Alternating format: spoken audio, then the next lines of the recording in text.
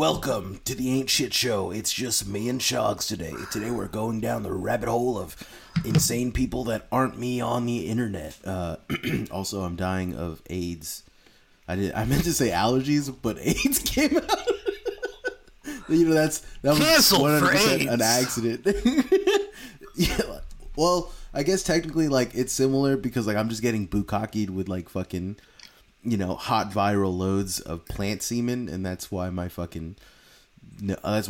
literally dying. That's why my nose is on fire and my eyes are all fucking squinty, and I feel like dog shit. Anyways, yeah, Shogs, you found a crazy lady on. I found a crazy lady. I don't know if I should give out her at.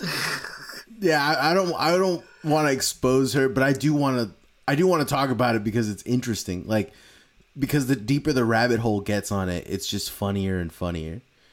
I mean, nothing bad has ever come from being like, hey, look at this crazy person I found on the internet.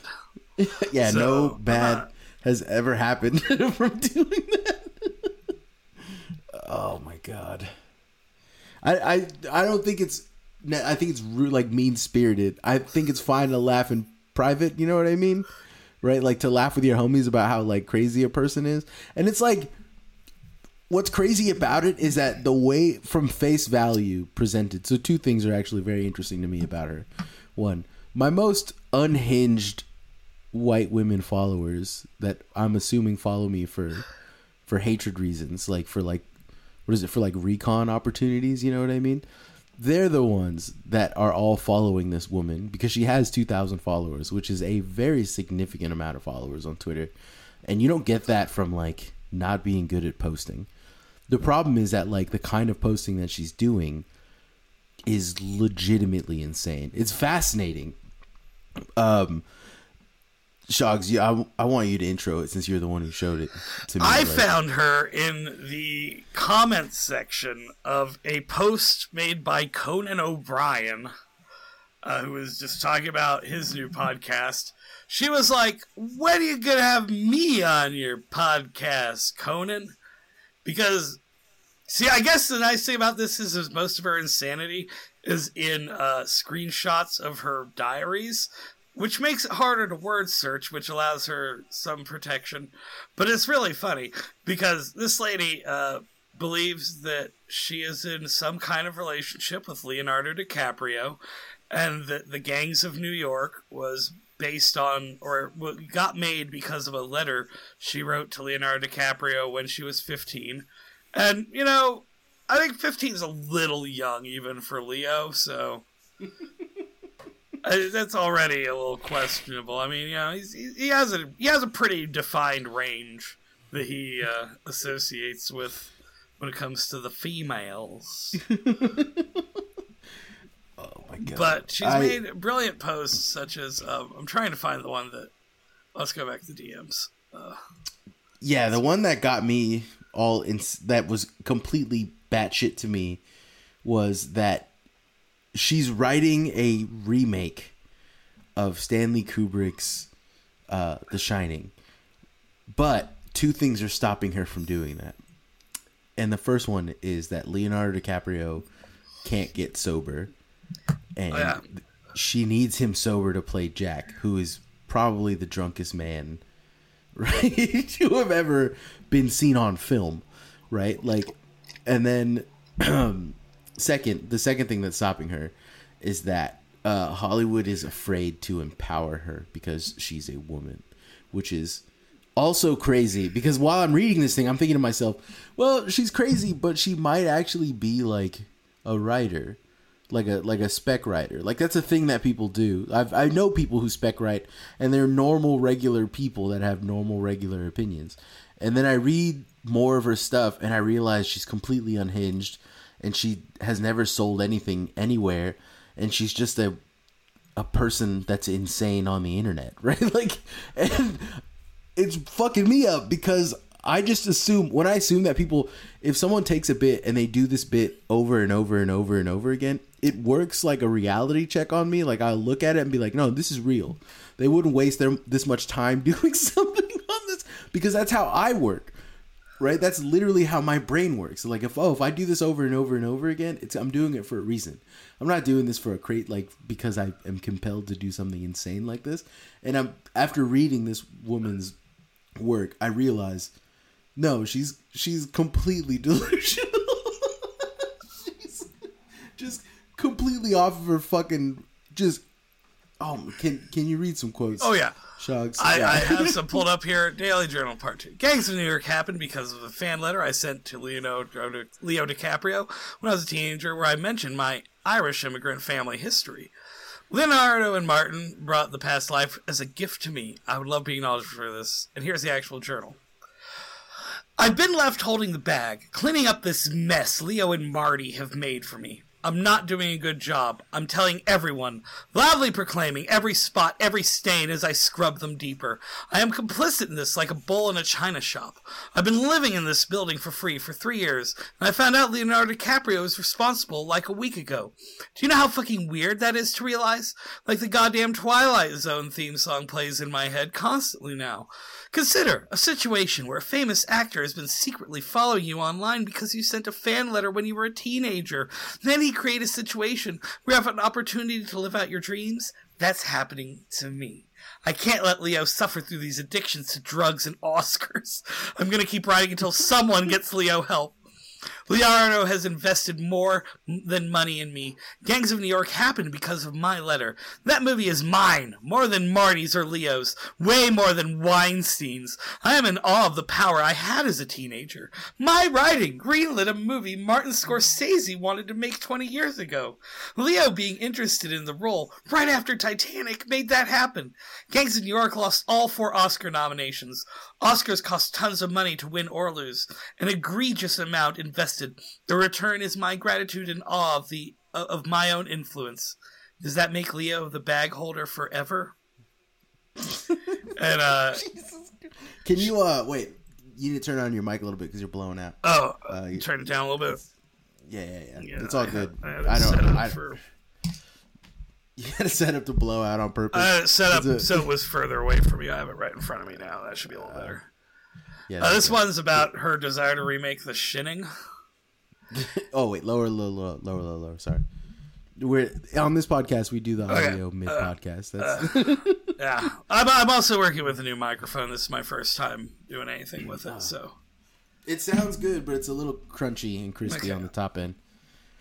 But yeah, no, it's all good, man. It's not fair that all these millionaires are mining my ideas, my words for profit. I haven't gotten my share. You want to sell a name? My last name is Grady. Say that like Jack Nicholson in The Shining. Mr. Grady was the ghost that killed his family because the hotel told him to. Why was that story not been told? Mr. Grady ended up as a waiter in the afterlife. Or was he pretending? He wanted Jack to sacrifice his family to the hotel too. Faustian in a way. Selling his soul to the devil. That's the meat of this story and every innovation. True artists put their entire soul into creations. How do we replace that energy? Substances? Money? Love? How much do we put back into creating more art? That's the rub. A hole in Jack's soul was stolen by the devil for a book with one good line. One good line. That's all you need. A few words. How much of a percentage of a Britney Spears book is that? I will help Britney write her book for $7.5 million. If she gets Brittany Griner out of Russian prison first. Britney Spears has the same first name. It's Britney, bitch. Say that to Putin. Britney, I know you're reading, girl, and thanks. Help Britney out. I know you can. You played basketball, too. They're taking that away from her, and she's in Russian prison. Help her. Don't let this happen to someone else. Be the hero. Then I'll help you put your story on the page. Free Britney first. I do not know who Brittany Griner is. I don't know who Brittany Griner is either. I'm assuming that if I'm following the through line on where her brain is going, I'm assuming that's a person from the Pussy Riot thing, right? Because that's the only way that a person named Brittany Griner would be in a fucking Russian prison. Anyways, right? Like, I don't even know. I'm not going to check. I'm not going to look into that. I don't care. I could give less of a shit. But what's fascinating to me about this is like her name association. She's doing the schizophrenic like associating things, like a constant association that's actually more inspiring than it is fucking like sad, right? Like, and I'm fascinated by her post because while she's doing these insane daily posts and like almost hourly, she's also in between that just being a regular white woman, like just posting like a clip of a dog eating a watermelon, right?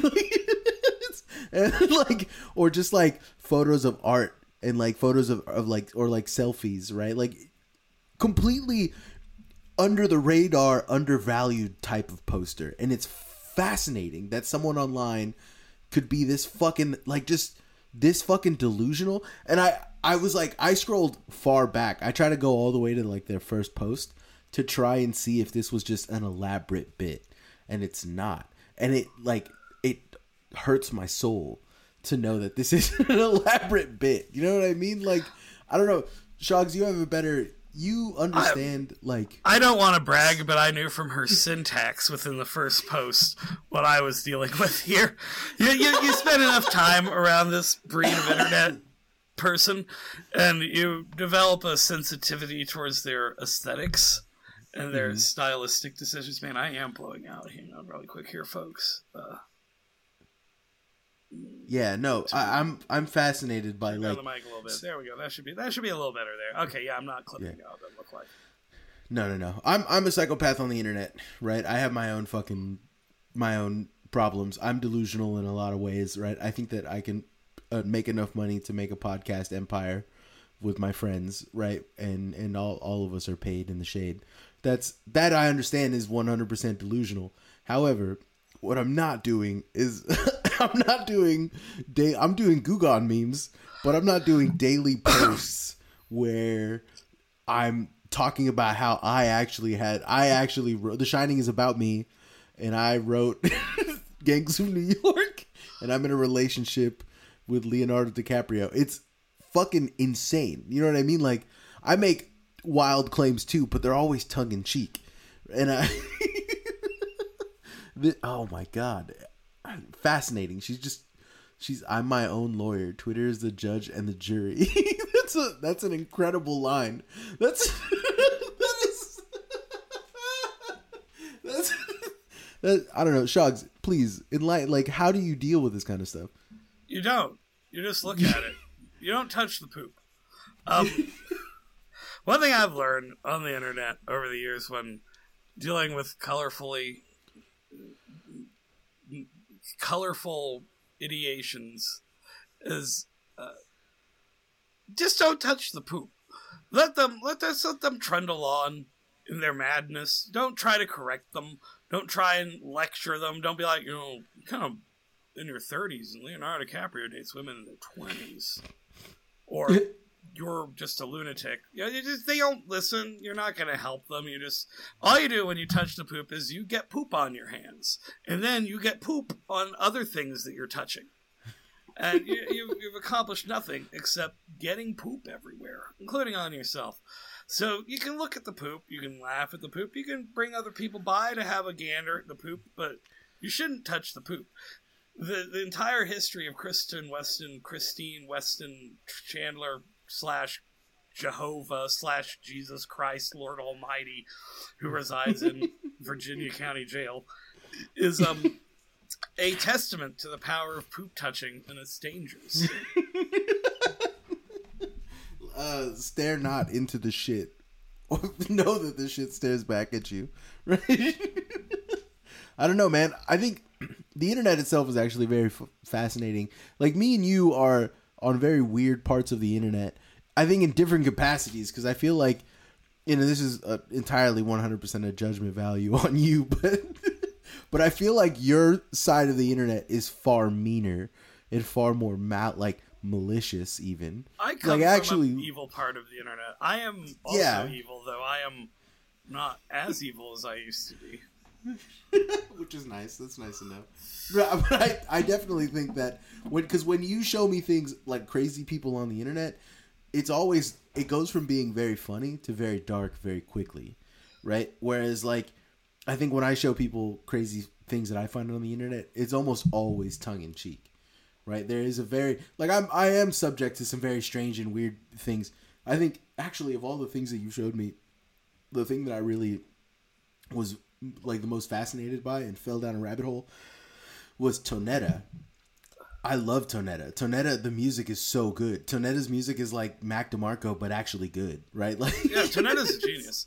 Yeah. Musically, it fucking light years ahead of like most people, right? Like, I want to make music like Tonetta now. Just like being able to sing about whatever the fuck I feel like and be confident is fascinating. If you haven't heard of Tonetta, you should listen to you should just Google Tonetta, and any of the song is a good song to start with. But 81-inch prime ass is a great place to start. Tonetta's the reason I started recording music, because I was looking at him, I was liking his stuff. It's like, shit, if this guy can do it, then I have literally no excuse to sit around and be like, oh, I wish I could record music, but I just can't. It's like, well, yeah, you can. I think the music that because I've been recording music for since 2009. Right, and I just was recording whatever the fuck was on my lap. I was just making. I had a bunch of I had a laptop that had a really shitty. It was really shitty, but I would make stupid beats and I think my first album was literally just a bunch of beats. But anyways, I've been nonstop making music ever since then. But I never really released anything until 2015. And the reason why I released anything was because I listened to Toro y Moi, who's now fucking big, but back in 2015 was not. And their demo tape was called Samantha. And that album it was the best and worst album I'd ever heard in my life. It sounded like straight shit, but good at the same time. And it was just so fucking wildly good and bad that I was like, I could do this. Right? I feel confident in my ability to do this kind of shit. And I've just been cranking out good, bad shit for years now. The other day I posted a song and Ruben came in while he was listening, and he's like, "Oh yeah, this is good, man. You gonna master it?" And I just laughed at him and hit send, right? Just nope, fuck you, man. That's how I get down. But I don't know. Getting back to this, those of us with expensive headphones would appreciate it if you master your stuff, because I've been going back and listening to some mild stuff on my good headphones now, and it's physically painful. Oh God, oh no, I didn't, oh God, what have I done? I don't have these original files anymore. I can't go back and fix it now. Shogs, I have good headphones. Shogs, I have good headphones. I know what my shit sounds like. I don't care. I'm just out here releasing whatever the fuck I feel like, man. Oh my God. No, this is I wanted to just talk, first I wanted to talk about this crazy white woman, but also I think you're possibly the best guest to talk about crazy people on the internet and kind of thanks. You're a great purveyor of them. You know what I mean? I am a connoisseur of hell. Yes. Yeah, you are for sure. If I ever needed a tour, if I die and go to hell, and I see fucking Christian, I also know to look for you because you're not too far off in the distance in a bush. I'll be the tour guide. Yeah, okay. I don't mind hell. I don't know what everybody's complaining about. It's very interesting. I have a job. It's very, very, very stimulating. Get along with management. There's hot demon bitches and clowns. No, clowns go to heaven. Oh, I guess I won't be seeing you then, man. I won't be seeing it. I'm just gonna have a telescope in my little hell apartment to look up at heaven and look through clown girls' bedroom windows. Because I'm in hell, so it doesn't matter if I'm doing bad things like peeping on girls. What's gonna happen? I'm gonna go to hell. You're gonna go to super hell. Sweet. I think that's one of the levels in a Binding of Isaac. Oh, is it really? Jesus. I don't know. You fight the devil 5 times in that game, I think. My homies do it. I can't with roguelikes, except Hades. And I was fascinated in I think in 2011, I found a band called The Binding of Isaac. Right? And I was fascinated by their work, only to find out, because I think they were light years ahead of Witch House. Do you remember Witch House? Witch House isn't a genre. Witch House is one album. But yes. No, Witch House was okay, listen. Witch House was multiple. There was a lot of people making Witch House. The problem was that no one gave a fuck about them. So one of my favorite one of my favorite dudes who made Witch House was a dude named Fraunhofer Diffraction, which is like a light source. I don't know how to explain. It's a way that light bounces off of a fucking something. Anyways, Fraunhofer Diffraction was a fucking great musician, and what was fascinating to me about Fraunhofer Diffraction was that like he was doing shit on SoundCloud that most people never like do. Witch House stuff. Anyways, I'm getting away from what I was originally talking about. Witch House was huge, and damn, I forgot everything I was talking about. My brain is straight up not working. I can't watch you scroll Twitter while you forget that I literally have disorganized schizophrenia, man. I need to focus on shit. I need to think about stuff. Marcos is going to start writing diary entries for like, Danny Trejo got the idea of Machete from me. Him and Richie Rodriguez. Actually, I'm Danny Trejo. Danny Trejo is my alt, right? This is not the way I thought Spy Kids 3 should go. Richard Rodriguez plagiarized my ideas and ruined them. Oh my god. No, what was I saying? I'm all sweaty and greasy and dying of, my eyes are all crazies on the internet. You know, back in the olden days, there really was a big discussion. I suppose lesser minds still have it. The kind of the chicken and the egg thing is like, were these crazy people always just there, or did the internet kind of... I always think it's a little... The internet didn't invent these people, but at the same time, like, it provides spaces in which different reality tunnels that are maybe less applicable to consensus reality are... I don't know, man. I don't fucking know. I've spent years trying to understand this, mainly through the lens of Chris Chan, who embodies all of them at once. You know, they're all little... The Avatar. Like, they're the all great like, Avatar. Yeah, they're all like... It's almost like pantheistic, and that every person on the internet is just another prismatic perspective of the multifaceted shredding intelligence that is embodied or incarnated in the form. Yeah, I told you about my God Jesus Weston Chandler. I told you about my theory about like the internet as like a type of guy arms race, right? Yeah. Yeah, but, so it's not that crazy people have always existed. They've always been here. They've always been doing something in some capacity. Everyone has had a fucking psychotic uncle that believes that he could have gone pro on the Jets, despite the fact that he never once played football. You know what I'm saying? Like every fucking psychopath, like everyone has delusional people in their life in some way or another. In some way or another. Yeah, like everyone knows the local rapper kid who's still making music 15 years later and is never going to blow up. Like it's a very common misconception. Those people existed before the internet, largely before the internet, right? These people, like there was always a village idiot or a village psychopath who believed that one day he'd be king, right? Like that kind of like delusion exists and has always existed. However, the internet provided people an opportunity to arms race, which is, hey, I believe this guy is a crazy person. Then the next person says, that person's crazy, but I can make some money off of that if I act crazier. So they act crazier, try to make a bag. And then the guy underneath them, they're influencing the guy underneath them to be even crazier because he's a real deal believer. And then some smart guy will come along, see the real deal believer, look around and say, I can make some money off of this shit. I could be a little bit crazier. And then they keep going, and it's an arms race to the most fucking psychotic top, right? And so currently, the top of the peak psychopath that you can be on the internet is Chris Chan. That's peak. It's peak psycho, right? Like that's, you know, the dude like that. It's hard. Like their gender is a weird thing to me. I always misgendered him. My bad on that one. Nobody gives a shit about. Yeah, Chris Chan's it's hard. gender. It's difficult because I don't know if I feel like If you give a shit about Chris Chan, if you have ever felt the need to defend Chris Chan's gender online or correct someone on Chris Chan, if you spotted them being misgendered, you're a frivolous person, and history will not remember you.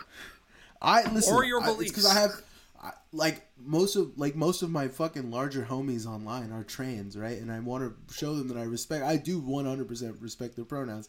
Chris Chan, however, is an entirely different genre of type of guy, right? Like this is a dude that is essentially transitioned to try and trick women into liking him more. I don't know. I don't believe that. Actually, I don't believe that. Okay, we didn't get to talk about Chris Chan on the episode you had me on to talk about Chris Chan. So this is just going to be kind of like the revenge. Yeah, this is it. Chris Chan's gender. Chris Chan identifies as female. Chris Chan also identifies as God Almighty, creator of the universe, and Jesus Christ, the Son of God, Redeemer of the world. Not my beliefs, Chris Chan's beliefs. So, Chris Chan also, though, has never had a particularly... Describing Chris as like, Chris is a man. Can't you tell? Look how manly Chris is. Well, no, Chris Chan doesn't have a real attachment to traditional masculinity. Chris Chan could, I guess, be a they-them, but, why be me? It's still confusing. It's hard. For me, it's difficult because, like, there's very little respect shown to, like, I don't know how to fucking, it's wild. Like, listen, you want to feel bad, you really do, like, if you watch the documentaries in order from, like, A to B, right, which is what I did, because I don't have fucking time to read a fucking the quickie. I don't have time. Honestly, at this point, like Gino's documentary, there's like 70 hours of shit. I don't know if it's saving time at this point. No, it's not. I'm fucking completely like I'm watching a bunch of different ones to try and get a better clear, right? And very early, Chris Chan, you do feel bad. There's a lot of sad shit, neglect, abuse, just things that happen to regular people, right? Like not regular people, but it happens to people, right? Yeah. However, though, there's some agency, especially as Chris gets older and becomes like, a teenager. Yeah, a teenager. It changes from like, what it is like you have all of these, this is how I like to think of like my own life personally, right? I had a pretty fucking rough start, right? I had two parents, both of them were drug addicts. I had fucking,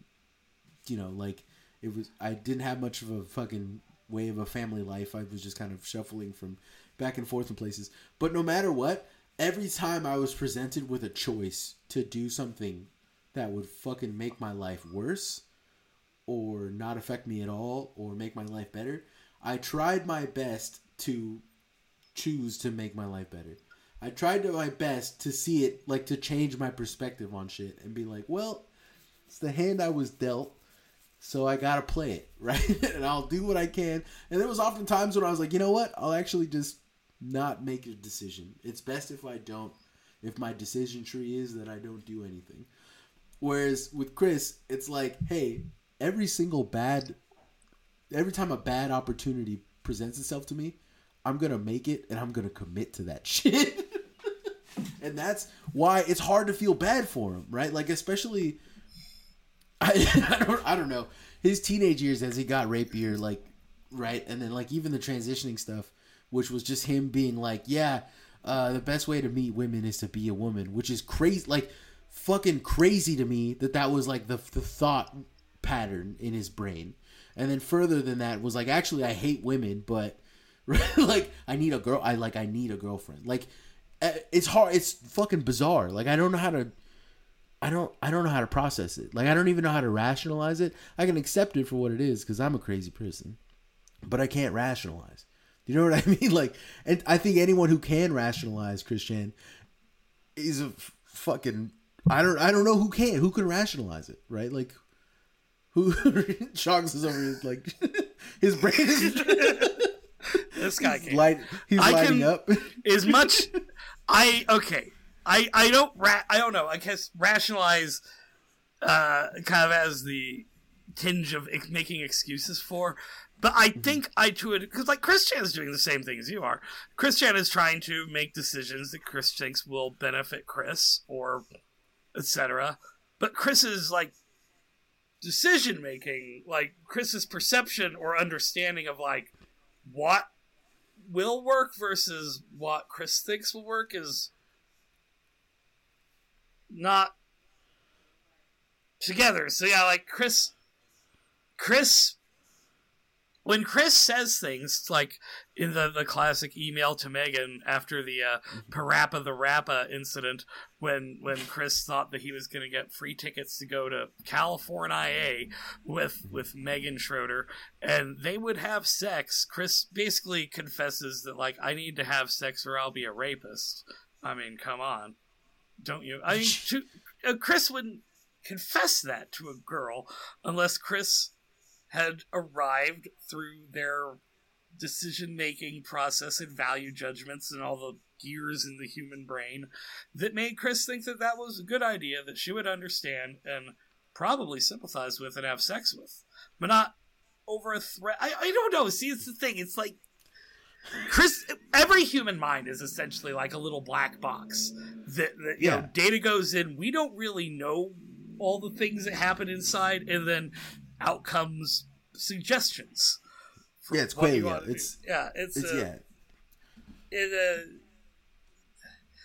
Chris's perceptions are and beliefs and value systems and judgments and are just as good and valid in Chris's perception as all of ours to ourselves. But there's something in that process that, like, well, Chris, like, nothing gets in. Well, actually, a lot gets in. I don't know.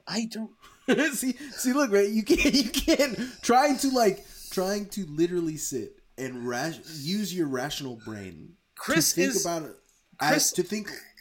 To think like Chris, I can't even fathom it. You know what I'm saying? Like, and I'm good at that. I do that for a living. I do this. I go into like, my whole job is to pretend to be a type of guy. So that way, when I go to present to my board about demographics, I know exactly who I'm, the type of guys that I'm speaking for. And if they ask me, hey, can you be the type of guy that is a Christian? I would be like, I'm out. I can't. I don't know how to do that. My brain is not functioning on the wavelength that lets me think like that. You know what I'm saying? Like, yeah. I'm lost, right?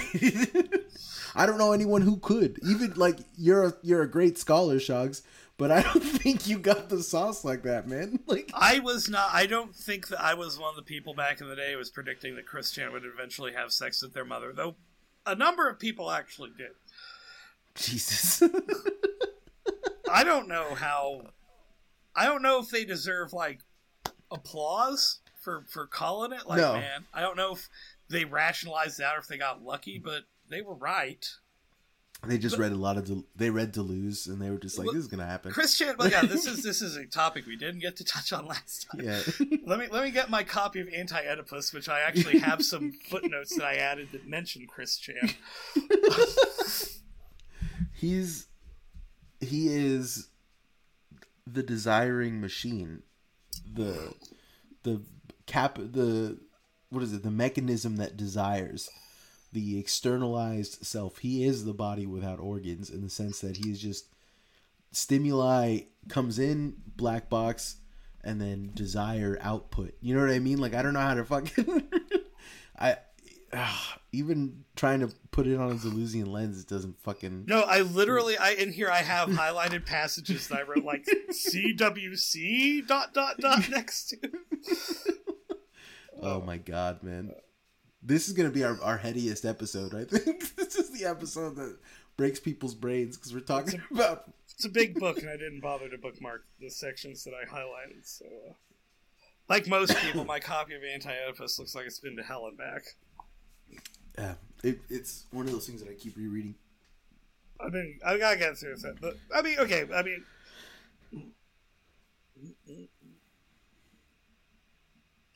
well, here's some notes. No, I don't know, man. Okay, but ultimately, Chris represents, the Oedipalized figure under capitalism, right? Like, the whole, Sonichu is entirely, as a comic, obsessed with recreating Chris Chan's family dynamic in a Oh God. Oh, In a sorry, healthier way, right? Wait, yeah, like Sonichu within the Sonichu family in the comics represents Bob Chandler, Chris's dad.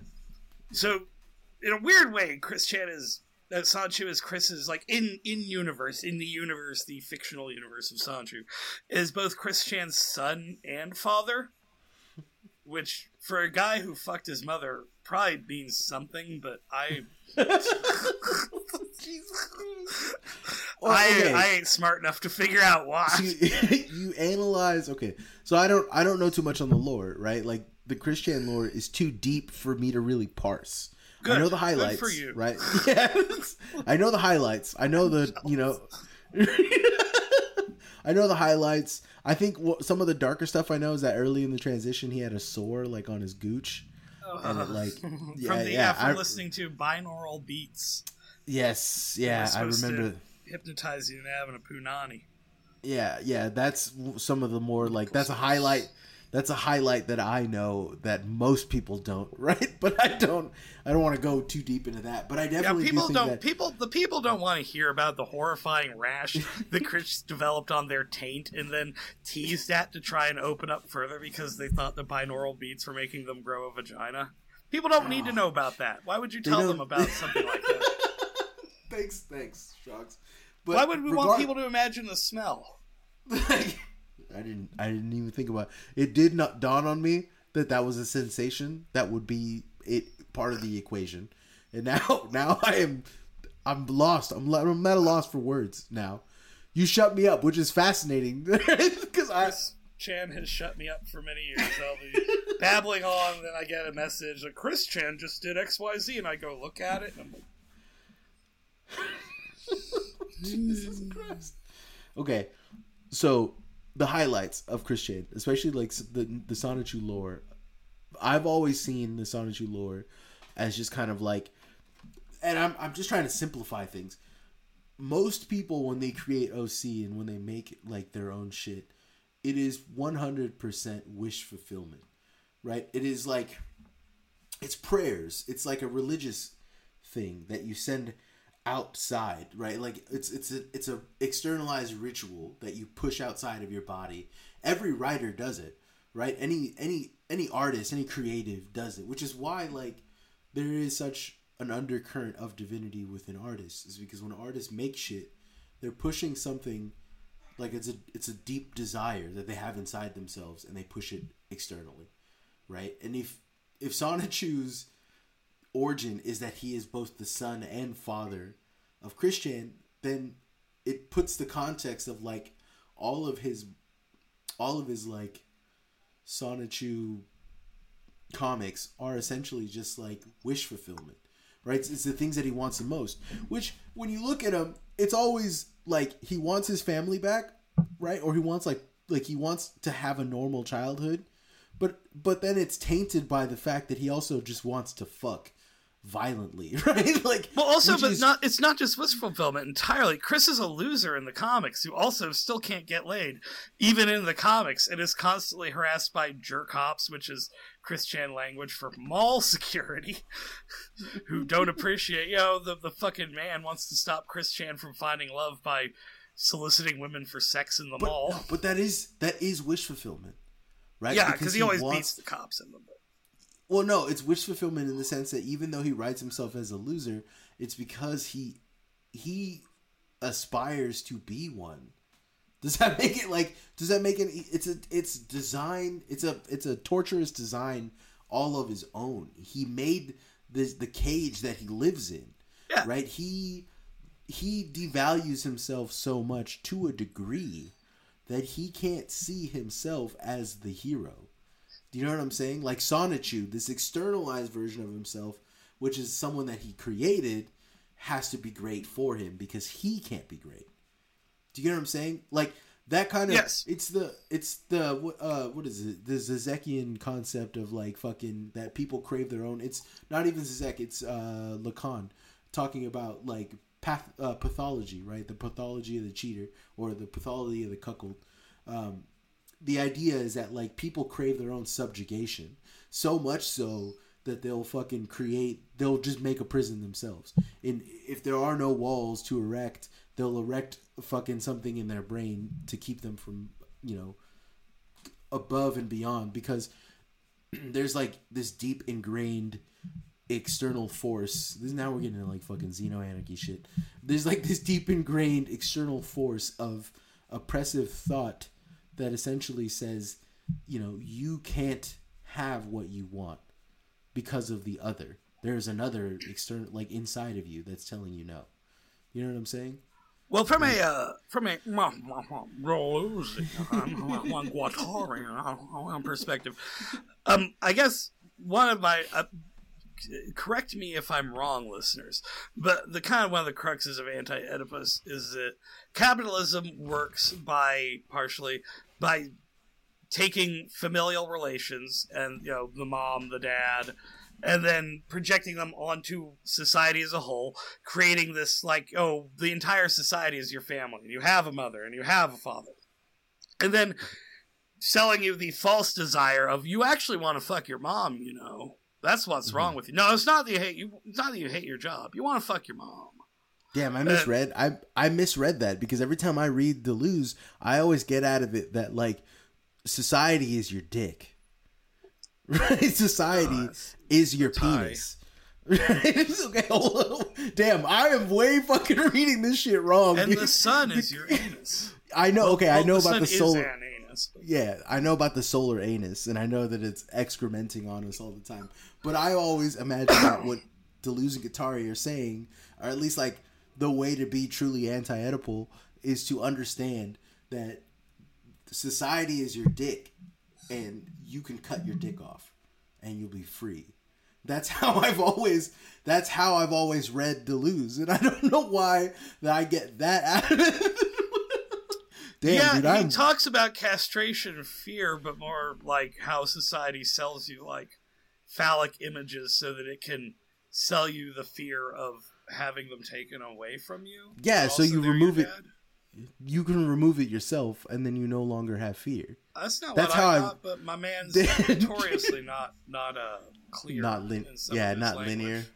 They're I get that. I understand that 100%. But I didn't even fucking, my brain glossed over the entire idea that society is your family. Because I didn't get that at all. I thought society is your dick, and you cut it off, and then you don't have to worry about it. But not just your family, because it takes the larger extended familial concept and then just squashes it down to society is your mom and your dad, and you're the little baby. And it's wrong that you want to kill your mom, but you really want to fuck your mom, but you really want to fuck her, don't you? You really want to fuck your mom, don't you? It's because essentially all the things that you like, all the comfort of society is your mother, and all of the uncomfortable parts of society, which are authority figures, or the lack of desire, the inability to act on your desires, is essentially your father. I understood that, but I always read those as that's your good dick, and then you got good dick and bad dick. You know what I'm saying? I don't know how I read. I don't know. My brain completely glossed over. I might have missed that part too. I'm gonna reread it pretty here in a bit. I got a bunch of books to get through before I go back to reread the second hardest book I ever read. So I'm reading Gravity's Rainbow, which is a very difficult read, by the way. It's hard, but it's not. It's good. I like it. I like a book that's fucking hard to read, right? I don't know. I gave you that book to read, My Idea of Fun. Did you ever how far did you get into it? I haven't started it yet. I'm finishing this book, The Drive-In by James Elroy. Then I'm going to that one next. Yeah, it's difficult to parse for a different reason entirely, right? And I keep saying this, right? I think Gravity's Rainbow is hard to parse because there's a lot of jumping around, and narratively it's quite dense. My Idea of Fun is very straightforward, but the language itself is very fucking enigmatic. The motherfucker just uses words unnecessarily. He's very floral with his prose, which is very fascinating. Yeah, I'm a huge fan of very fucking verbose writers that are just over fucking describing shit. However, getting back to Deleuze Guattari, every time anyone ever explains to me their ideas of Deleuze and Guattari, I'm always did we read the same fucking book? Because I didn't see what... I was talking to my friend about it, and he was telling me, he was like, oh yeah, I think it's really cool that you're doing the, like, deterritorialization of race, like they talk about in Deleuze and Guattari. And I'm like, they talk about that? I say what you're doing is a re-territorializing of race. Yeah, that's what I'm like. I'm removing white people off the map, right? Like you're taking away one territory, but then turning it into another territory. Yeah, I'm bridging territories, right? Like I'm doing the rhizomatic concept of bridging, right? Like where you start one place and you end back in the other place. So, anyways, like, yeah, dude, this episode is going to be purely just for me, you, and probably 2 other philosophers who listen. Hi, cute Numina. What's up, NPC Alex? I know you're listening. I know you're listening, man. But I guess that maybe Christian represents... Okay, Christian is the ultimate child of capitalism. Christian, like, embodied every one of those. Like, Christian is almost a parody of, like, that kind of familial Oedipal capitalism. Christian, like, isn't afraid. The displacement of the thing, or whatever it is, didn't work on Chris. Chris is like, oh, fuck my mom, you say. I'm not afraid of that at all. Well, that's the rational conclusion of Funko Pop capitalism, which is what we're going under currently, right? Like, there's lots of types of capitalism, like concurrent capitalisms that are happening, but one of the most common ones that you see all the time is the, like, Reddit, like, fucking Reddit moment, you know, fucking Funko Pop type. Yeah, it's the face, the soy jack shit. That's a type of capitalism. But also the inverse of that is worse, right? Like, I was trying to explain this to somebody. Like, I hate Funko Pop guys, right? God damn, you would have something like that. For the listeners at home, I am holding up my iconic Ray plushie and soy facing at it. Jesus Christ. Anyways, I don't even have anything offhand that I could do that with. I have a big dinosaur egg that I can just... It's my little brother's toy. Here's the thing. Anyways. We pick on the Redditors about it, but there is something really... that we know what they mean. Okay. The soy jack consumer, like, when people post memes of, like, you know, I'm soy facing at the consumer product, you'd be like, oh, Reddit. But it's like, I understand on a deep level the critique that's happening here. Okay, no. What I'm saying is, right, what I've been trying to get at is that, like, their form of capital, like, honestly, the way Redditors and Funko Pop guys, they are frustrating to me for a different reason than they are for most people. But because of my job, I have to be in pretty close fucking proximity with them and deal with the just infinite minutia that is their bullshit, right? Like, regardless of that, though, they're actually not bad guys. They're usually pretty funny, interesting. Once you get past all the fucking, like, hyper-capitalism and hyper-consumerism and the fucking, you know, go crypto shit, like, once you get past them, they're actually, yeah, they're like, decent people. The people that I don't like are the opposite of those guys. Right? And it's weird to me because then you would think that it would be me. I'm the opposite of that guy, but I'm not the opposite of that guy. The opposite of that guy are like Nick Fuentes types, right? Do you know about Nick Fuentes? Barstool. He's some kid. He's literally some kid. He recently, a friend of mine went viral off of a post about him because he claimed that having sex with women is gay and that he's actually less gay because he's never had sex with a woman and he doesn't plan on ever having sex with a woman, and that the straightest man that exists is like a buff, strong incel, which is very telling of that kind of mindset. You know what I'm saying? Just like, this goes back to like the fascistic worldview. Like, on Twitter, you get a lot of people, like, you get a lot of like far left motherfuckers that say like, I hate libtards more than I hate, you know, like actual real fascists because blah blah. Same. I get it, but what I'm getting at is like those Libby people, they're just fucking, they're uninterested at their core. They just could give less of a shit. All they care about is the latest new thing, and that's fine because they might have a life outside of the issues and debates too, and have other topics that interest them more. They also have a very good understanding of the fact that they don't have any agency and ability to do anything, just like the rest of us. We're all fucking fucked right now. The people that are worrisome to me are the motherfuckers that are like hardcore militant right, that are like aesthetic guys. Do you know what I'm saying? The dudes who are like the Roman aesthetic guys. You know what I'm talking about? Those guys are those guys are violently fascistically gay, and I don't know how to like square that in my brain, right? I don't know how, because of their aesthetic, they will go further, and they will trap more and more people, especially younger people. Guys who are victims of the fact that there's not a Pinterest for men. Yo, we should do that, man. We should legitimately make it would be full of so much fucking just gay, right? Like, listen, I like guys. Like, I understand. I can see. I get where they're coming from, which is the difference. The thing about them and why they would hate me is because, unlike them, I'm cool with the fact that I can suck a dick and not feel gay about it. Right? You know what I'm saying? Like, they can't separate the fact that, you know, a aspect of their sexuality isn't fucking the totality of their sexuality. Do you get what I'm saying? Like, they're simple minds. They don't have room for. They don't have I multitudes. have to be this thing or that thing. I care about my lady. They're identitarians. It's like the whole It's. I'm something that's not me.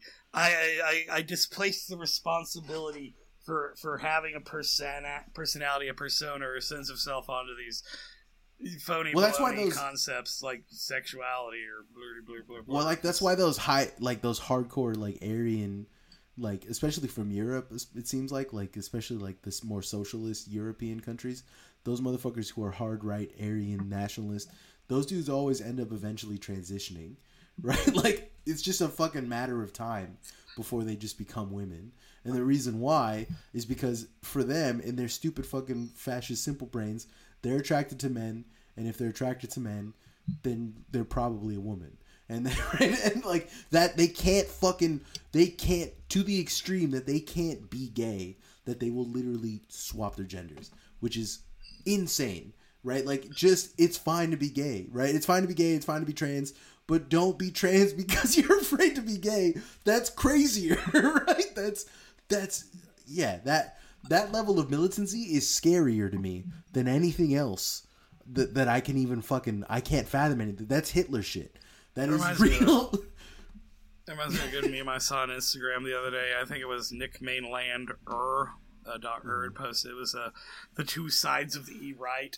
There was one guy who's like face all bruised up. He just gotten beat up. It's like, I could take 4 dudes at once. And the other side was like a man in a suit with cat ears saying, I could take 4 dudes at once. Hell yeah. Yeah, those are the two genders of fascism online, right? And that shit scares me than actual real life offline fascists, because those guys are always. I think a bunch of right wingers who like are power bottoming their way into power are a lot more dangerous, are a lot more effective probably than a bunch of left wingers. Like, I'm going to make fun of Jordan Peterson until we get socialism. Yeah, right. Me, the way I'm trying to do is I'm trying to get fucking normies to buy my book to turn all their white friends Mexican. Right, that's so I could create a compound and just start my own land and start over. That's what real leftism is all about, man.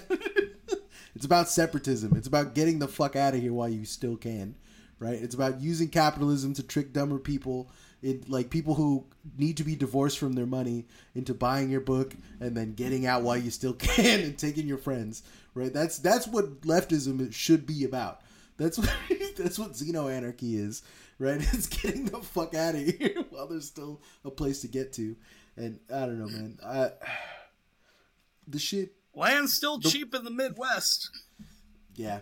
We're going to start a compound in Wisconsin.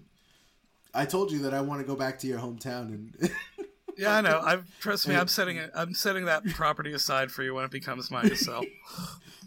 Reconquista. I'm gonna reconquista your neighborhood. Oh my God, Jesus Christ!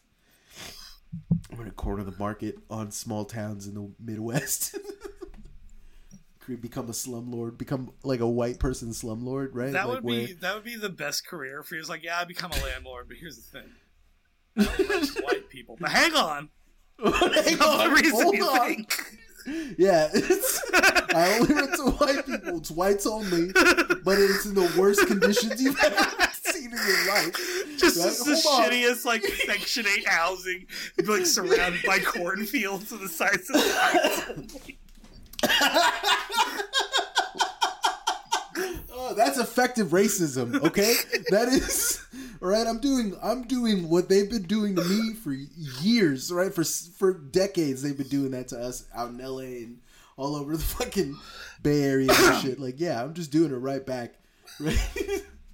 But to jump back to Chris Chan, since I don't really care about structure right now, Chris Chan. Okay, within the Sanchu universe, within the comics, Sanchu starts out like Chris Chan exists in the comics, which means that Sanchu has always been like never just like everything Chris wants, because Chris has a persona self-insert in the comics. So Chris Chan starts out like Chris's son.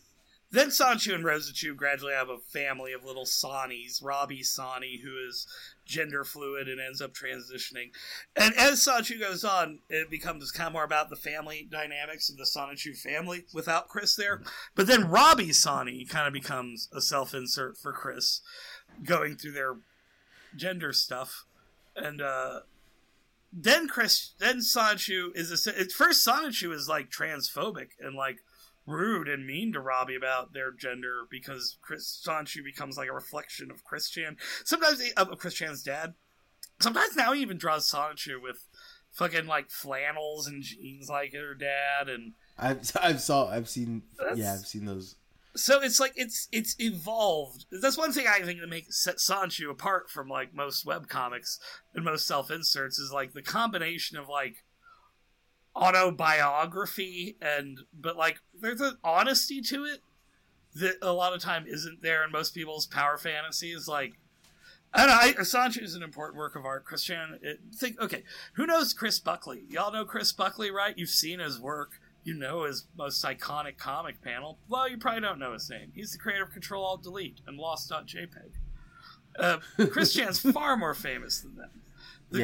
Do you know the names of the people who make Penny Arcade? No. You know the name of the person who made Sanchu? Yeah. Yeah. Motherfucker, I know. Has Pokey the Penguin ever been on Tucker Carlson? No. Has Chris Chan been on Tucker Carlson? Chris Chan has been mentioned on Tucker Carlson. Okay, but I was going to say, if they're on Tucker Carlson, that's an entirely different... Hi, Tucker. Hey, thanks for having me on. I watched the video... Jesus, that's too good. I watched a video where they take Chris to an Indian restaurant and he like walks in and just instantly proceeds to do the most insanely racist Indian like accent to the staff, and everyone around him is trying to get him to stop. And he just won't do it. It's so... Oh my God. I nearly pissed myself laughing at the just pure insanity of it. I think it's a fairly recent video. I don't fucking know. I don't care. It's like going into like a native restaurant. Yeah, I'd like to try the fry bread. What's with you? And it's because you're in Missoula, right? Yeah, I've been working on my reservation accent lately. Jesus, I've been working on my reservation accent lately. It's kind of like a flat Wisconsin. I feel like I don't know if I'm gonna cut this out because it feels extremely racist. It feels like, right? I know it's not, but it feels that way. The vibe is off. You know what I mean? Hello, I would like to have the tall chica. Jesus. That one definitely is getting cut out. That's oh my God. Miyaraki the sushi. Jesus Christ. I'm trying to court Gugon for fucking for ads, and this is what at least Chris Chan's never gone to an Asian prostitute. Jesus. Don't do an act out. Don't do it. Yeah. I don't need to. It's already happening, and everybody heard its heads. And you're racist for having that go through your head. Okay, that's the homie dialectic of how to get people to shut up about your jokes, right? I've learned a while ago that when I tell a joke or when I allude to a joke, and I explain to the people that I don't understand the joke, because oftentimes I don't, and they're like, "Oh, but that's racist." I'm like, "Well, no, if you understood the joke, then you're racist. Because I didn't understand the joke. I don't see what the joke is here. If you see the joke, then you're a racist." It's the fucking. Did I ever tell you that I don't see what's so funny about a prostitute offering me a blowjob and telling me how much it costs. Jesus Christ! Did I ever tell you about the Mondays joke, the Garfield joke? No. Okay, so I like the context of it is wild, and I was so uncomfortable by it that I couldn't do anything about it. So I was working at 7-Eleven for a long time, and it was real late at night, and fucking like there was a guy. There's a guy who used to come in, and his name was Fred. His name was Freddie, but the other guy who I worked with, some fucking like redneck dude from like Oklahoma, he was mad racist, right? But like, what am I gonna fire him? I couldn't fire him. I can't fire anyone. I'm just a fucking, you know what I mean? Like, it's one of those things where I was like 17 and had to work, right? Like I just needed a job, and he was there. Anyways, he was mad racist. He would always say fucking fucked up racist jokes and just doing whatever the fuck he felt like saying. But one day, out of the blue, like, Freddie comes in, and he sees Freddie. He's like, "What's up, Garfield?" And he's like, "What's up, Garfield?" And they're calling each other Garfield. And I'm like, "What the fuck is that all about?" I don't think anything of it. I keep stocking the fucking cigarettes. And all of a sudden, Freddie, as he's leaving, goes, "Hey, man, I hate Mondays." And then fucking, what's his name? Chris, the guy I'm working with, he laughs, and he goes, "Right on, Garfield." And they leave. And then I look at Chris, I'm like, "Chris, what the fuck was that all about, man? What are you talking about? Like, what the fuck was that whole interaction?" And he goes, he's like, that. He goes, "Do you know why everybody?" I feel like I know where this is going. Yeah. He goes, "You know why everyone hates black people?" And I'm like, "Nah." And he goes, "Because they're just like Mondays, and everybody hates Mondays." And then that was it. And like, I was shocked at the fucking pure. I laughed because it was fucking absurd, right? Like, that entire interaction was like just absurd to me, right? I had to laugh. It was a painful laugh. It was like, like, I don't know how to explain it in a way that makes sense, but I was shocked at the fucking. You want to say it's a dog whistle, but Garfield's a cat. Yeah, it's even crazier. Yeah, it's crazy. It made me so uncomfortable that I literally, the next day, my boss, another guy named Chris, I was like, "Hey, Chris," and he's like, "Yeah," and I'm like, "I can't work the night shift no more, man. I gotta work day shift. I can't." And he's like, "Any reason in particular?" And I was like, "Chris, man, you know how he is." And he's like, "Yeah, I gotta talk to him about that." I was like, "Yes, you do, man. You gotta do something, because I can't fucking work with that guy anymore. That is insane," right? Like, and like, so every time fucking Freddie would come back in. Freddie was this old fucking fat white guy. He used to come in, and he's fucking stunk like cigarettes and fucking what is it? Old English, because that's what he would drink. Which, very funny drink for a racist to drink, by the way. Extremely strange choice. Probably thought it was trad, going back to the old country, the old English, the countryside. The old English. But yeah, and he smoked those in Nat Shermans, which was insane because Nat Shermans are like $10. They were like $10 more than fucking anything else. But the fool was like, maybe he was just like, I didn't understand him at all. Were they the colored ones? The the rainbow ones. No, it's like the only good reason to get Nat Sherman's is to flex. No, you got the rainbow cigarettes at the bar. No. The other one, the ones that come in 10 packs, not 20. Do you know what I'm talking about? The like flat box. Yeah. The flat brown box that come in 10s. They don't come in 20s, and they're like $6 more, like $6 to $10 more than regular cigarettes, right? And so the fact that he drank Old English, which is the cheapest fucking shit we had, but he would fucking spend the money on Nat Sherman's was mind blowing to me. But anyways, he would come in sometimes during the day shift, and I had to serve him. I couldn't do anything, you know. And you guys didn't have King Cobra? No. You know, we started carrying King Cobra my last 3 months. Like that's so the guy, real nasty shit. No, you want to know the real the real nasty shit is the what is it? They just came out right as I had left the Buzz Balls, the original formula. Oh, do you know what I'm talking about? Yeah, I know what you're talking about.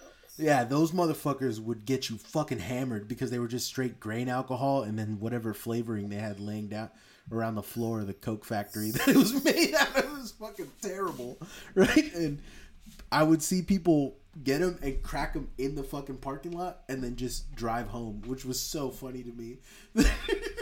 People would do that. I don't know how to explain to people that like Sunnyvale is, if you go and you Google Sunnyvale, it's it's like the third richest city in America. However, it is home to some of the most fucking horrific ghettos that you've never heard of.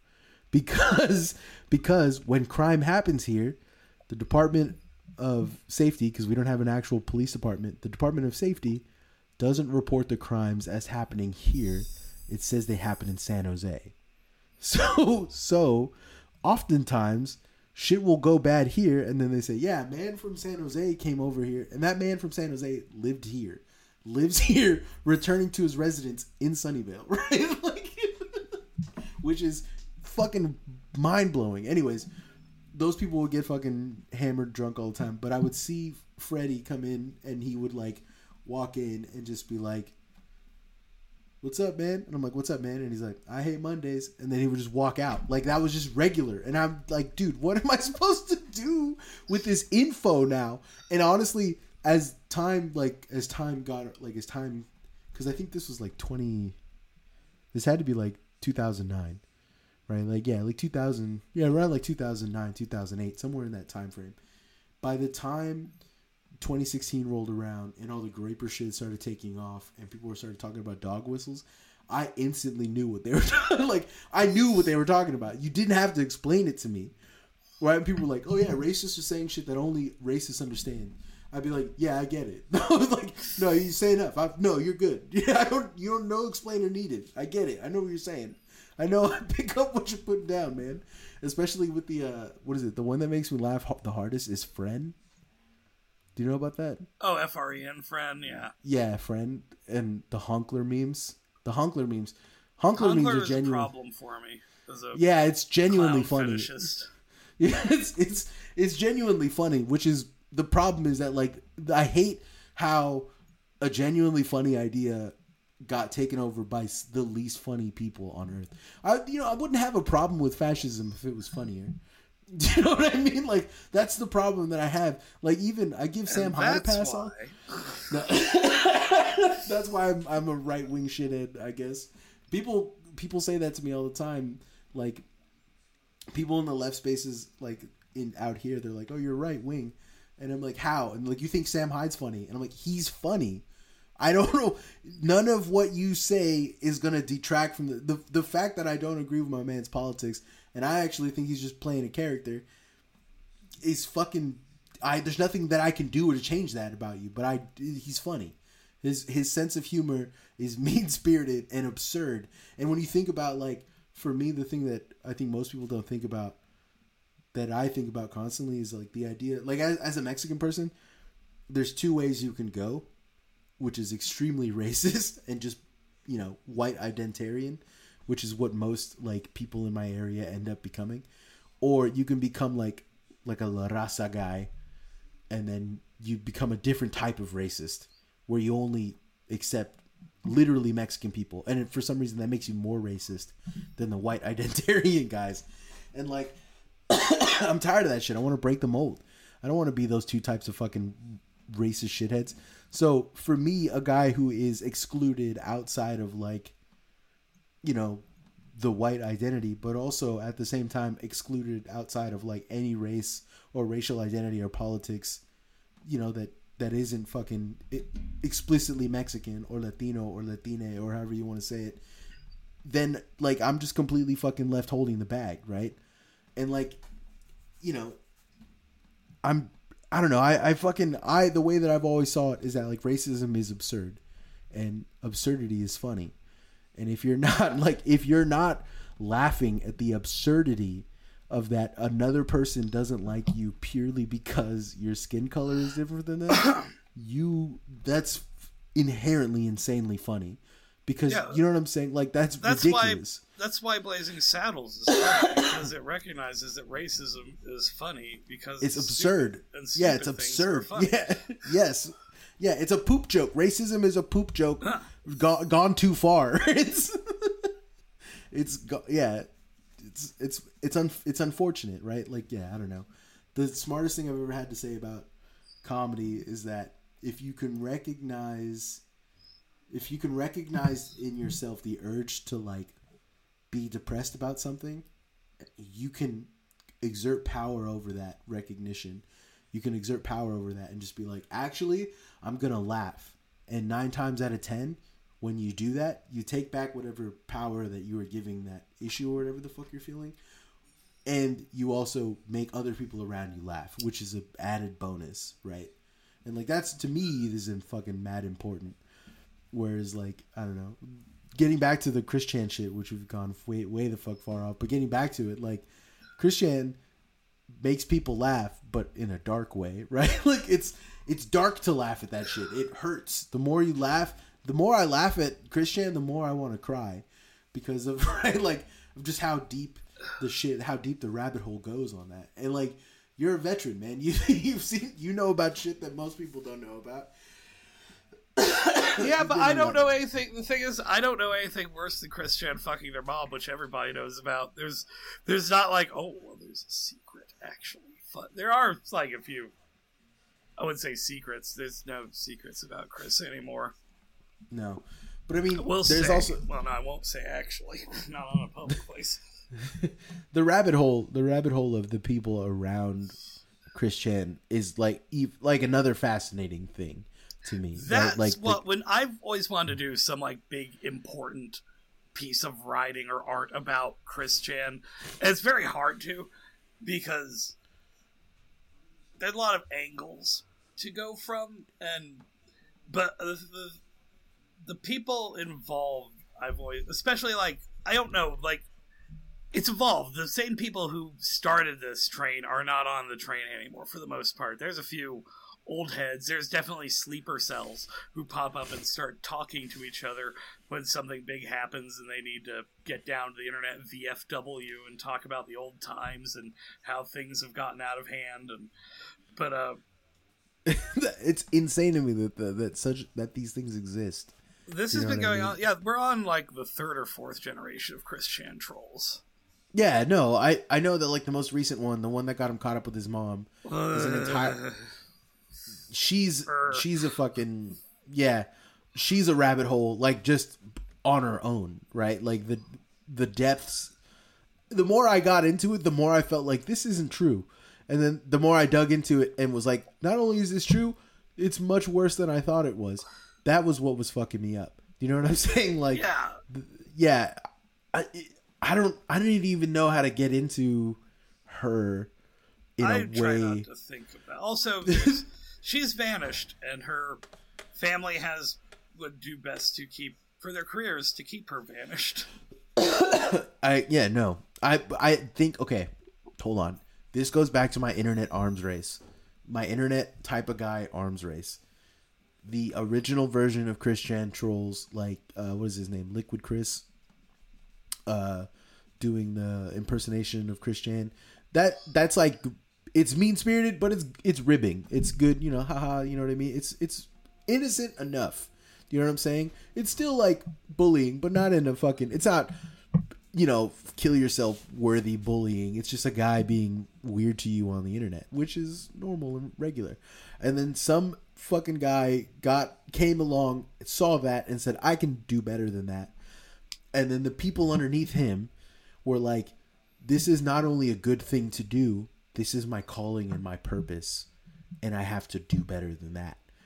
And then where we get tonight right now, the fourth generation of these are true believers. These are people who believe that Christianity was put on this earth for them to torment because they have a right to this shit, because it's always existed, because there's an institution that goes back and is dated, and then they become the true believers. Like the guy, you think right now, you think that the worst thing that Christian could do is fuck his mom. There's much worse. I don't think that. I know this isn't over. Yeah. Motherfuckers have been like, wow, I can't believe Christian's finally over. It's like, oh, the saga. No, it's not. Child. No. No, Christian's going to be out in a few months because Christian's going to sit in there waiting for trial and just get time served. And then Christian's going to be back out in the street. But where's Chris going to go? Like, some enterprising psycho will take Chris in as part of their internet zoo. And it's the Andy Dick. It'll continue. Nothing ever ends. And motherfuckers it's like, people are so quick to declare victory. And I get it. They're just, everybody's desperate for a dub at this point. But if you just keep grabbing fake dubs, you're just going to end up, they fall apart and you're left holding an L. You got this part, you know, and then that part falls apart, and then what you got? You got a crooked L, crooked like Christian's dick. What was I going to say about? It's the Andy Dick situation, right? Andy Dick. Have you talked about that on the show yet? I have not, actually. I haven't talked about it at all. I talked about how like I was vaguely obsessed with Andy Dick for like 2 seconds, but I think it's a lost episode. I don't even think that it's real anymore. So, do you want to tell him? In the spirit of Shog's bringing me a crazy lady, I found a streamer named Wappy Flanker who, you know what, at first seemed like a villain, but now I feel bad for. We follow each other on Twitter. Wappy, if you're listening, man, come through. I really do want to talk to you. You're a fascinating guy. Anyways, like what ended up happening was Andy Dick got beat up in Las Vegas, got jumped for stealing someone's cocaine money or stealing cocaine or something to that effect. He's with this girl who I'm positive is a witch.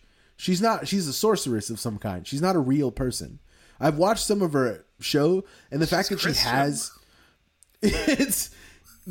she has the amount of there's the amount of swag and pull that she has, despite her show not having any kind of watchers, is fascinating to me.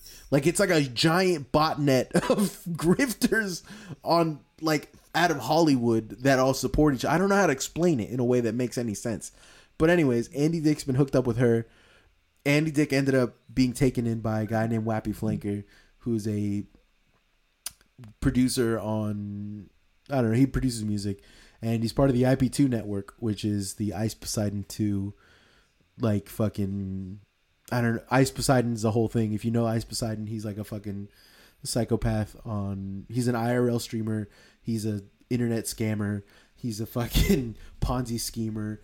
He's just a bad guy, right? And he has this huge group of IRL streamers of people that are just,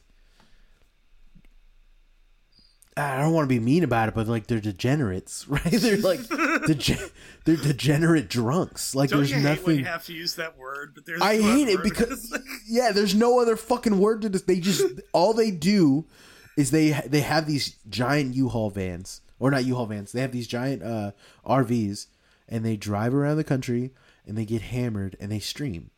And what would sound like a fun summer trip, they've been doing for years. And you can see the health toll that drinking yourself to oblivion every night to live stream is taking on all of them, right? Not just like physical health, but like mental health. These people are fucked up.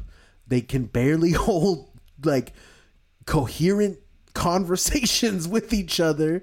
They're not entertaining by any means in the sense of like a normal, like I like to think of myself as an entertaining guy. I have a fucking podcast. I can hold a conversation. I can talk to people. I know what people want to hear about things. I know how to tell a few jokes and say a few wild things to get you to keep listening. These people have none of that. However, you can hear a grown woman say for 5 hours while she's just fucking hammered roaming around an RV. And in all honesty, I can't compete with that kind of fucking entertainment. I am glued to that shit.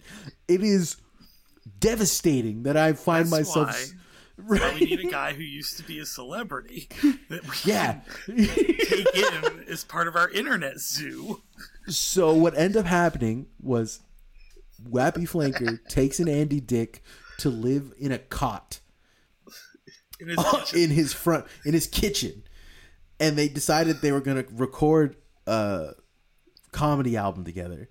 That never materialized. However, it did. There was a very funny live stream, two very funny live streams. One where he was like, it was looped over and over, where Andy Dick was talking about boy pussy in Mexico, which wild, crazy, right? And that was very funny to me. Then I think the second thing that happened was there was a guy named Andy Dick Killed Phil Hartman who was donating $3 to say the NF slur. Yeah, because they had it set up so that like if you donated the baseline $3, then the auto text would like blare and the people that were streaming could hear it. So yeah. For like an hour, almost 2 hours. We should just put in a cut. Just drop in a... Ivy, drop in an audio of Donald Glover saying the inward F slur, because we can't say it, but... we can't say it, but he Donald said it. Donald Glover can, and there's a skit on YouTube where he says it a bunch. NIGGERFAGGOT. That is correct. That is good. I heard what you said. And he just gets away with it. Anyways, so a robotic voice saying that over and over and over for about an hour and a half. That guy spent, I think, like $2,000 in a night to get it to do that. No, he didn't spend that on it. But yeah, he spent over couple hundred. $200, yeah. Yeah, he spent a couple $100 doing that, which was fucking wild. It was insane to watch. And then at first they're like reacting harshly to it, and then after a while it just became background noise while they were having conversations, which is even crazier to me. And then so from there, while this was going on, while the inward F slur was going on, I was out in the living room watching the Andy Dick's live stream on my iPad. My girlfriend came out early into the barrage of that particular phrase. It just kind of shook her head disapprovingly at me and went back to bed. About half hour later, 40 minutes later, she comes back out. It's like, I can't sleep. It's going through my head. I just hear it over and over again. Those two words. It's almost soothing, but I don't want it to soothe me to sleep. I fell asleep to it while watching it because it became soothing. And that's really fucking unfortunate that I fell asleep. When I woke up, there was like the stream had ended. Anyways, getting back to what had happened. Andy Dick was streaming. They were streaming every night. Every night he was getting more and more drunk. Wappy was starting to lose fucking grip on like Andy and himself. Like he was literally starting to just become psychotic. And Wappy at one point pulled a gun on a guy, and Andy no longer felt safe. Or I don't know what happened after that. The cops came, and Andy Dick decided to leave with Captain Content. Who's one of the many IP2 network guys. They decided that they were going to get hammered and start drinking every night. And doing coke. I love the part where Andy's just coke like a baby crying for his bottle. It's been really pathetic, folks. It was really a human toilet show. It was sorry. Yeah, it was distressing. It was... Shoggs was watching this gleefully. I was watching this just in distress. I was watching like when you watch a car accident in real life. You know what I mean? Where you're just kind of shocked and you can't stop watching. That's what it was like. That's what it was like for me. Where I'm watching this, just completely fucking shocked at the depravity. I was also shocked that that's just that glib cackling. That's my cope these days. It's just hyper nihilist. Just like, no, it is. No, it's funny. It's so funny. And it is. It's what you were talking about earlier. It is. It's absurd. It's absurdly funny because it's fucking absolutely absurd. Anyways, so I stopped watching because I like fucking for mental health reasons. I had to stop watching and I hadn't kept up with it. But then one day out of the blue, Shaggy sends me a message he DMs me and is like, "You got to check out the Andy Dick stuff." And I go, "All right, cool." And I go look into it, and it turns out Andy Dick is going to jail for sexual assault on a guy. And here's the thing. Sexual assault is never funny. Never. But, and this is a fucking fucked up, the situation that happened is largely one of the funniest things I think I've ever heard in my life. Andy Dick, I guess this guy got hammered. Guy goes by the name of Sonic. Yeah, guy goes by the name of Sonic, gets hammered. Andy puts something in his Coke or does something to him, and the guy passes out in the bed with Andy. The next morning, the guy wakes up, and he's like, "Man, something weird happened. I woke up in Andy's bed." And they're like, "Oh," and they're like, "Well, like." He had lube on his ass, too. Yeah, he goes, and like I was getting to that part, and he goes, and like, he was like, something, I smelled like on my hands and on my like butt, like something like artificial, like coconut or something. And he's like, "Do you know if Andy was like touching me in my sleep or something?" And they were like, "Nah, like, none of us saw, so I don't know, like, I gotta talk to Andy about it." So he goes and confronts Andy, and Andy says, "No, man, I would never do something like that, blah, blah, blah, blah, I would never do that." And then they're like, "Get out of my face, turn the camera off, blah, blah." So they turn the camera away, and while someone else who's not the guy, that guy is still recording, is confronting him about it, or maybe I think his fiance is calling him and asking him about the situation.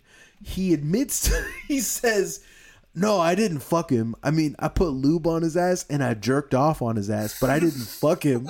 And he's like, "That's not even illegal. Yeah, he was asleep, but I did it."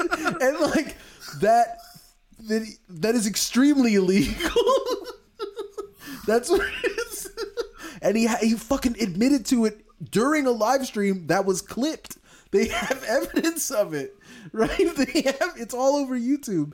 So then the next few days, Andy's now in jail. I think currently he's still in jail, or maybe I think his fiance might have posted his bail, but something happened along the line where he's in jail or he's currently getting processed out. His fiance goes online on Twitter and is like, "Me and Andy have an open relationship. I've known about this guy. They're boyfriends. They've been boyfriends for a while." So they're completely changing the narrative. And it's wild to me because the person who's supporting it the most is the guy who got burned by him, which is Wappy. Wappy's out here retweeting all that shit and being like, "Yeah, this is the way that it went down. Yeah, dude, you got burned by Andy, man. What are you doing here? Why are you believing this guy? He burned you. He burned you bad, man." And yeah, I don't know. It's fucked up. It's like super fucked up. He's out and he's bought a lizard. Is he still streaming? No, but there's photos of him buying a lizard and drooling. Hell yeah, man. Getting into an RV. I do not know whose RV it is. Oh my god. If the IP2 guys are... if they bring him back for a redemption arc, what the fuck? Oh my god. Jesus. You never want to say somebody's asking for it. Well, it's like, I'm positive that this is probably like the most engaged their user base has ever been. Because like the last time that they had real fucking... like they had real shit going on, like where people were interested in them, was the Blade stuff. When Use Me Blade was fucking getting so drunk that he was about to die from diabetes because he was drinking so much. I don't know if you know about the story behind that, but that was a pretty fucking sad and depressing story. If you ever feel like depressing yourself, go on YouTube and type in "Only Use Me Blade" documentary, and you'll have a bad time. Anyways, I think we're at an hour 30, and I don't want to give people any more info hazards. And at least for like fucking, I think this is a nice part to end it. The Ballad of Andy Dick. And yeah, man, this is a wild episode. only shit can happen like this when it's just me and Shogs. All right, later, guys. I had a good time. Bye. I haven't potted for a while. Follow me on Twitter at terminal_ligma. Send me money at $Shoggoth on Cash App, or you can also send me Bitcoin at yeah. He's gonna pull up his Bit wallet. If you want, I'll attach it to I'm also accepting Bitcoin at 3 capital L, lowercase y, capital J, lowercase a, capital Y, lowercase v, lowercase u, capital H, capital U, capital Q, capital N, capital E, lowercase j, lowercase u, 1, capital D, lowercase h, lowercase e, capital N, T, lowercase w, lowercase q, lowercase f, capital Q, lowercase y, lowercase q, lowercase b, capital Q, capital L, capital N. No one has literally no one has ever done something like that on my podcast. That is insane, Shogs. I'll just put the link in, you fucking psycho. I want to do something fresh, something innovative. I don't want to like turn off until I've known you've turned off, because I know you're gonna. You can also send me Dogecoin. Jesus, please stop recording so that I can end this. All right, bye, people. All right. I love some of you. All right, bye.